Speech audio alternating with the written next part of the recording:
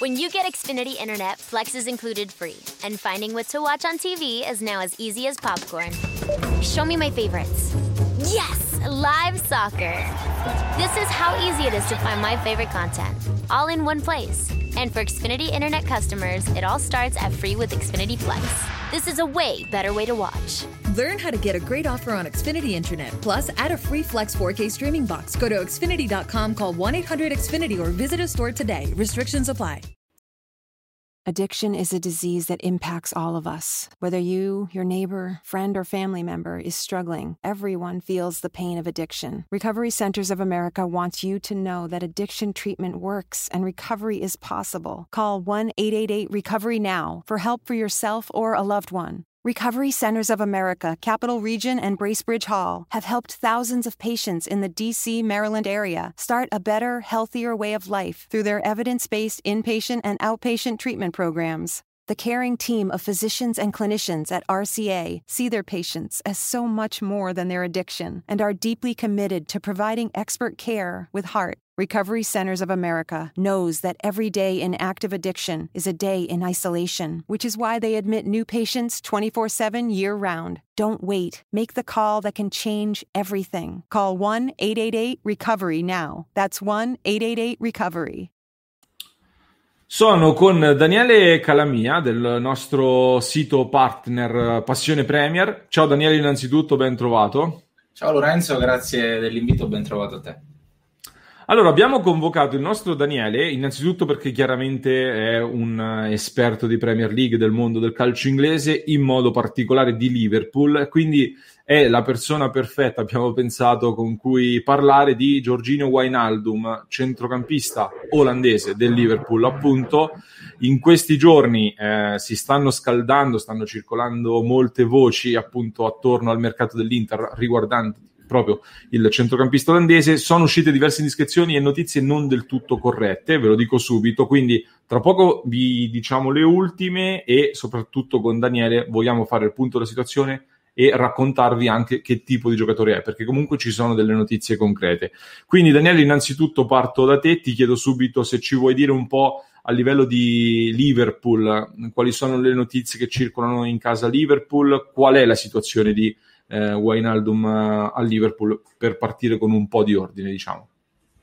Allora, intanto la cosa sorprendente è che man mano che ci avviciniamo a giugno, quindi sostanzialmente alla scadenza naturale del suo contratto, le notizie sono via via in numero minore, e questo fa capire che cosa? Che comunque oggi sono comunque in buon numero, immaginatevi 2 o 3 mesi fa, c'era veramente una notizia all'ora su quello che sarebbe stato il destino di Wijnaldum.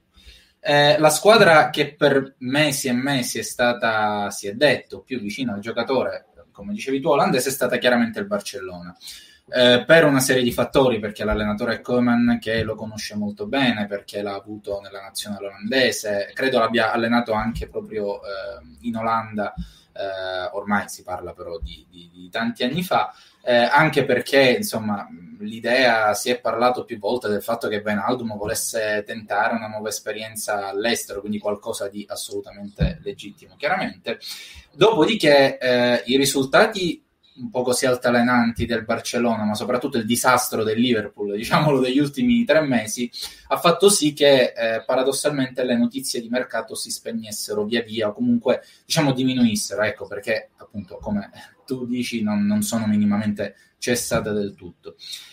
Lui è appunto in scadenza a giugno, ha un contratto quinquennale che appunto scade a giugno, e subisce il fatto che la proprietà del Liverpool è molto stringente per quello che riguarda la politica dei rinnovi degli over 30, scusami.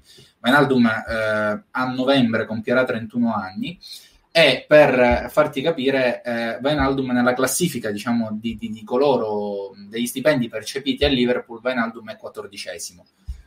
Parliamo di un giocatore non soltanto titolarissimo per tanto tempo di questi 5 anni che è stato a Liverpool, ma dell'eroe della sfida contro il Barcellona, quindi di un pilastro totale in questi anni della squadra del Liverpool. Quindi la situazione, diciamo, è questa. Lui fino a un paio di giorni fa è stato intervistato nella conferenza stampa di avvicinamento al ritorno di Champions League e ha detto appunto che la situazione è sostanzialmente bloccata, perché né in un senso, quindi la dipartita dal Liverpool, né nell'altro, cioè la permanenza, niente si muove. Lui ha detto solo io sto bene al Liverpool, insomma classiche frasi di rito, dopodiché non c'è effettivamente qualche notizia, ecco, in più particolare delle ultimissime proprio ore.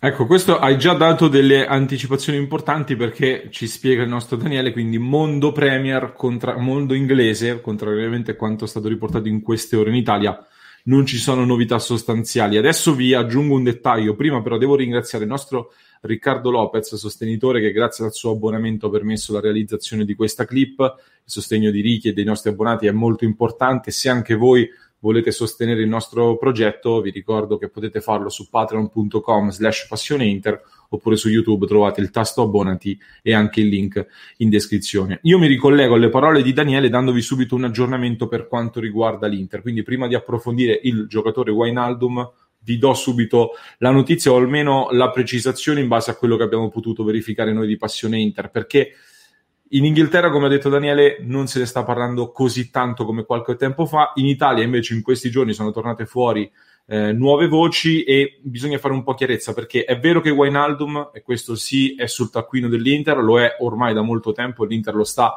monitorando con grande interesse. Ci sono stati confermati anche a noi dei reali contatti più o meno ufficialmente con l'entourage del calciatore, sia da fonti vicine alla trattativa che dal calciatore stesso. E soprattutto, ecco, l'Inter si era messa in una buona posizione comunque di interesse. Sicuramente il Barcellona, come diceva giustamente Daniele, era il club più interessato e più vicino, mentre l'Inter comunque si era posizionata bene. Sappiamo che l'Inter lavora storicamente molto sui calciatori in scadenza di contratto, soprattutto con Marotta in dirigenza e soprattutto da quando c'è Conte, con un occhio particolare di riguardo anche per chi arriva dalla Premier.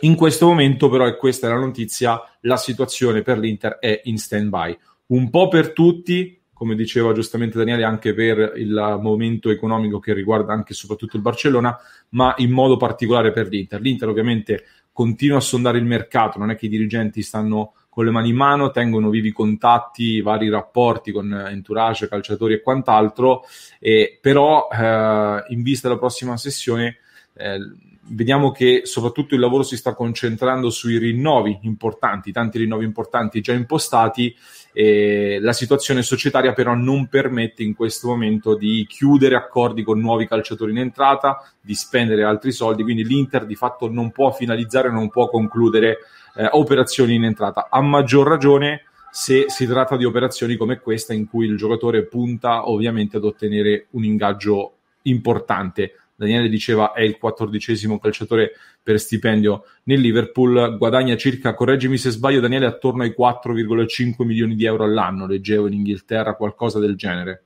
Sì, assolutamente sì, ed è meno della metà di Salah, di Firmino, di Van Dijk, di questa gente qui. Chiaro, quindi sono cifre che comunque nell'Inter siamo nell'ordine di grandezza alle spalle dei top più pagati, quindi alle spalle di Lukaku, Sanchez ed Eriksen ci attestiamo attorno al Perisic e al prossimo rinnovo probabilmente di Lautaro Martinez, quindi di calciatori di un certo livello da questo punto di vista, quindi sono cifre importanti e sicuramente se lascia il Liverpool anche per motivazioni economiche ma non solo, si parla di un ingaggio quantomeno simile se non superiore. Quindi personalmente vi voglio innanzitutto smentire la notizia di questi ultimi giorni che non era corretta, secondo cui l'Inter avrebbe chiuso il colpo. Per il momento almeno a noi non ci risulta. Alcuni hanno portato questa notizia come esclusiva o altri hanno riportato la conferma dal tabloid britannico The Sun. Personalmente, oltre a dirvi di prendere un po' con le pinze quello che arriva dal Sun, che aveva tra l'altro lanciato in questo da Liverpool, soprattutto esatto, per via anche di episodi storici molto molto famosi. Tra l'altro in queste ore, Daniele, era uscita una voce riportata proprio dal The Sun, secondo cui uno sponsor particolare si sarebbe avvicinando all'Inter, Strip Chat, puoi immaginare di cosa si tratti, avrebbe presentato un'offerta all'Inter, l'Inter ha smentito anche un po' sorridendo, vi posso riportare anche questo retroscena. E quindi soprattutto, più che prendere con le pinze, vi invito anche spesso a leggere bene le notizie e a andare anche sulle fonti stesse, perché in molti dicono il Sun sta confermando il fatto che l'Inter lo ha preso, in realtà bastava andare a leggere il Sun parlava di innanzitutto non parlava di colpo fatto, poi diceva durante l'articolo che non era una loro notizia, ma che era una voce che arrivava dalla stampa italiana, quindi la stampa italiana che cita il Sun, che a sua volta ricita la stampa italiana, quindi è un giro che questo dovrebbe farvi sorgere un po' il dubbio sulla veridicità di queste notizie. Detto questo, all'Inter comunque piace, soprattutto Wijnaldum piace molto a Conte, e questo è vero, è un'occasione da tenere d'occhio, dovesse effettivamente liberarsi a parametro zero, e a questo punto sembra potersi liberare effettivamente a parametro zero, però da tenere d'occhio quando la situazione societaria si sbloccherà e quindi ci sarà più margine di manovra in trattativa, considerando appunto che al momento non solo l'Inter ma anche le altre squadre interessate al giocatore non possono offrirgli quel tipo di ingaggio che il calciatore chiede, e credo che il prossimo mercato, appunto durante la prossima estate, dovrà un po' livellarsi verso il basso le eventuali richieste di ingaggio. Detto questo, Daniele, ho fatto un po' un monologo, però volevo un attimo chiarire bene questa situazione. Condivido al volo la scheda transfer market di Wijnaldum, che come dicevi giustamente tu compirà 31 anni a novembre, 1,75 m, olandese di Rotterdam, scadenza 30 giugno 2021, valutazione è arrivato adesso ad un valore attuale di 40 milioni secondo transfer market, aveva avuto un picco da 50, questi i dati della sua stagione, 39 presenze in totale e 3 gol, quindi questa è la scheda di questo calciatore. Chiedo a te però, qui ci viene disegnato come un centrale, quindi un centrocampista, ma anche volendo trequartista e mediano, chiedo a te però se ci racconti che tipo di calciatore è, per chi in Italia magari non lo conosce bene, quali sono le sue caratteristiche principali. Hai già citato che comunque nel cuore del Liverpool c'è entrato con prestazioni che sono passate alla storia del club. Sì, assolutamente. Allora, intanto una cosa che sicuramente farà piacere, caso, insomma, fa piacere a tutti i tifosi del calcio e agli allenatori come ad esempio Antonio Conte, cioè il fatto che Wijnaldum non si rompe letteralmente mai, e questo è, diciamo, sicuramente un punto a suo favore. Immaginatevi, insomma, che il Liverpool ha passato le pene dell'inferno con degli infortunati quest'anno, e Wijnaldum è stato praticamente l'unico dei, direi, 7 centrocampisti del Liverpool che non si è mai, ma proprio mai, nemmeno una volta infortunato.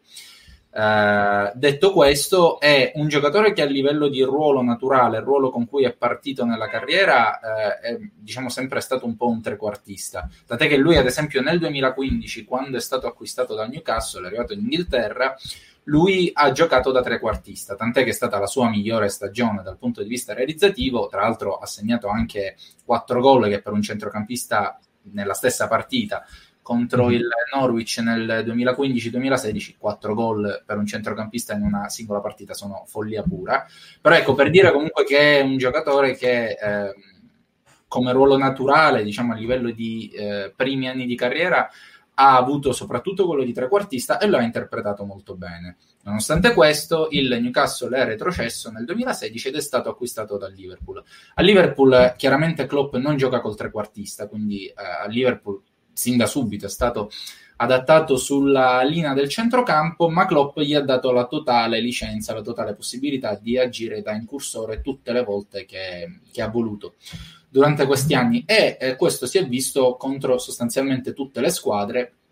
La prima partita ovviamente che mi viene in mente è quella che nominavo poc'anzi, cioè Liverpool-Barcellona del maggio 2019, in cui Wijnaldum ha segnato 2 gol nel giro di 3 minuti, tutti e 2 nello stesso modo, o meglio, uno col destro e uno di testa, ma la dinamica è la stessa, cioè palla sull'esterno, inserimento di Wijnaldum, e Wijnaldum appunto che si ritrova da solo a poter agire indisturbato, a segnare, con la difesa che ovviamente non riesce a intercettarlo viste le sue qualità.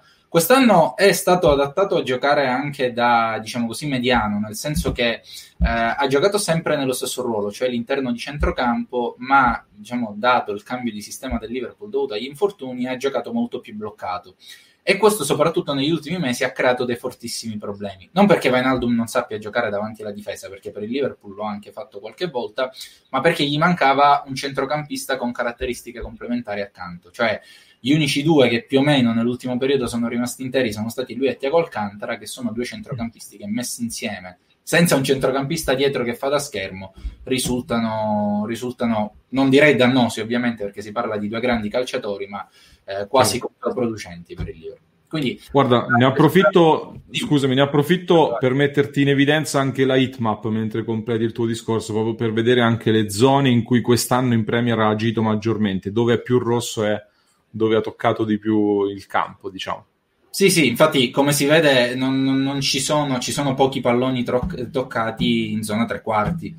Diciamo che in un anno normale, quindi l'anno scorso, 2 anni fa, avremmo visto sicuramente molto rossa la zona del centrocampo, ma anche quella della tre quarti. Quindi quest'anno ha giocato un po' più bloccato e i risultati, negativamente parlando, si sono visti. È un giocatore che sa anche palleggiare bene, quindi è un giocatore che quando c'è da rallentare il ritmo lo sa rallentare perfettamente. Però secondo me, le sue partite migliori le ha giocate proprio con la licenza di attaccare quando il Liverpool attacca, ma proprio di inserirsi in area e di essere il secondo o terzo colpitore di testa o secondo o terzo giocatore che riesce a inserirsi in area avversaria. Da come ce lo dipingi tu, Daniele, allora stiamo parlando di un calciatore assoluto e su questo ci sono pochi dubbi. Affidabilità fisica, licenza di inserimento, ci fa subito strizzare l'occhio, comunque ci fa pensare che nel centrocampo di Conte nell'Inter ce lo vedremo alla perfezione. Quindi non so se qual è la tua idea, come ce lo vedresti nel centrocampo nerazzurro, dove potrebbe agire, quali sarebbero i suoi eventuali punti di forza, quindi. Beh, per Conte parla la sua carriera da allenatore. Conte è innamorato di questo tipo di giocatori. C'è da dire una cosa, Wijnaldum è un giocatore che da buon giocatore al Liverpool è passato a grande giocatore di prospettiva europea.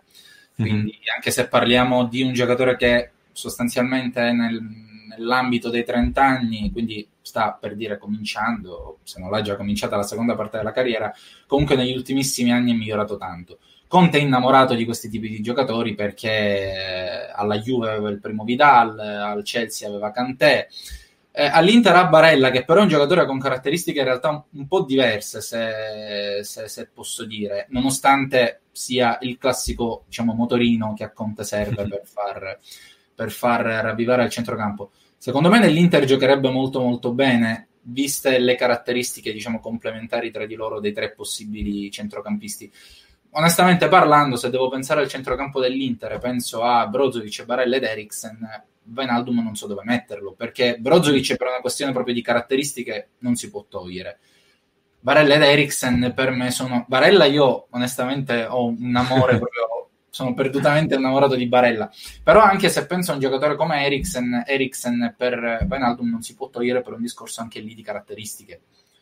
Quindi diciamo è sicuramente un'aggiunta che può dare valore all'Inter e può dare valore sicuramente a quello che è l'idea in testa di Conte. Non c'è dubbio che Wijnaldum farebbe bene con Conte, però ecco, nell'attuale centrocampo dell'Inter sorgerebbe un problema probabilmente tecnico, secondo me. Poi il livello di Wijnaldum è quello, cioè Wijnaldum ha tutte le carte regola per fare il titolare nell'Inter un giorno sì e l'altro pure, però dal punto di vista tecnico Conte avrebbe comunque una matassa da sbrogliare, mettiamola così.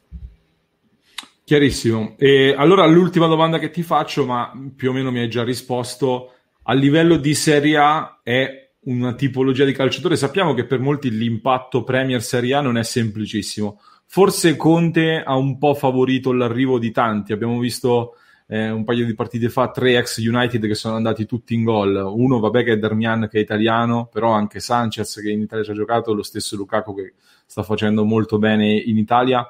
È una tipologia di calciatore Wijnaldum che secondo te può risentire dell'impatto con la Serie A, oppure ha raggiunto uno status internazionale per cui eventualmente in Serie A potrebbe fare anche un ulteriore step?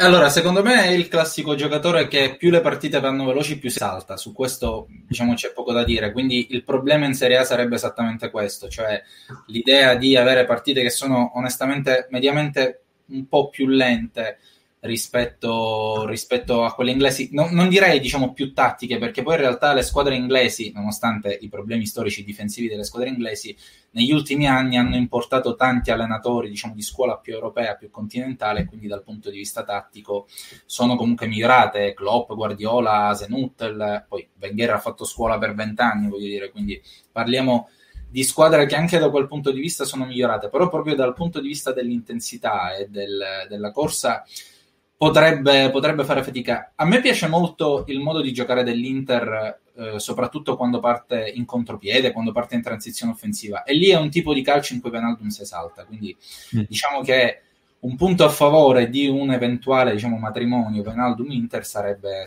sicuramente questo.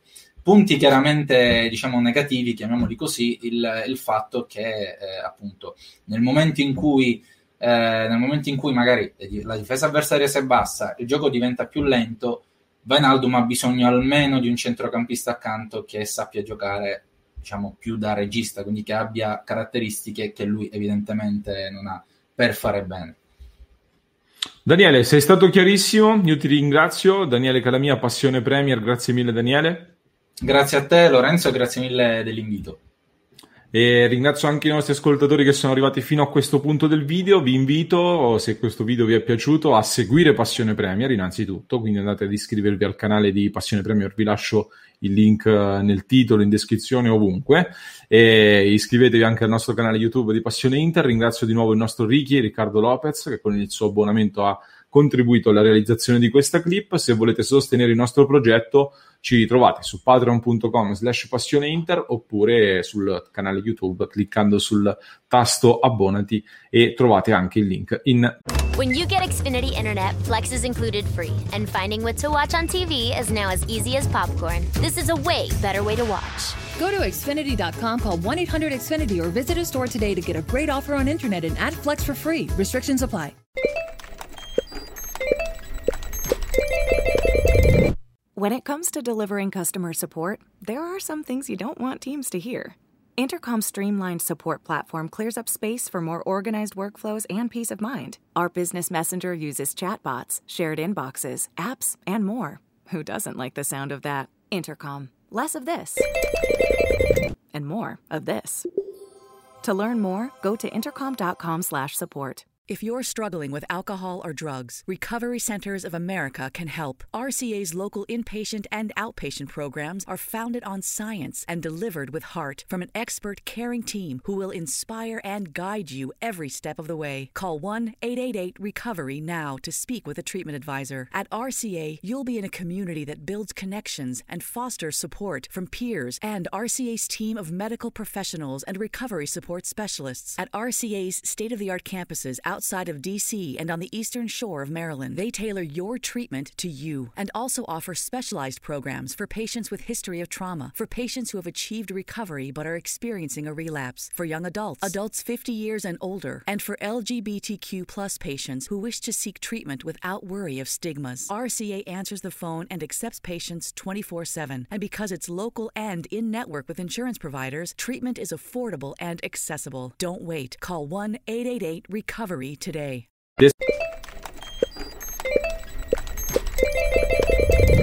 When it comes to delivering customer support, there are some things you don't want teams to hear. Intercom's streamlined support platform clears up space for more organized workflows and peace of mind. Our business messenger uses chatbots, shared inboxes, apps, and more. Who doesn't like the sound of that? Intercom. Less of this. And more of this. To learn more, go to intercom.com/support. Addiction is a disease that impacts all of us. Whether you, your neighbor, friend, or family member is struggling, everyone feels the pain of addiction. Recovery Centers of America wants you to know that addiction treatment works and recovery is possible. Call 1-888-RECOVERY now for help for yourself or a loved one. Recovery Centers of America, Capital Region, and Bracebridge Hall have helped thousands of patients in the D.C., Maryland area start a better, healthier way of life through their evidence-based inpatient and outpatient treatment programs. The caring team of physicians and clinicians at RCA see their patients as so much more than their addiction and are deeply committed to providing expert care with heart. Recovery Centers of America knows that every day in active addiction is a day in isolation, which is why they admit new patients 24/7 year-round. Don't wait. Make the call that can change everything. Call 1-888-RECOVERY now. That's 1-888-RECOVERY.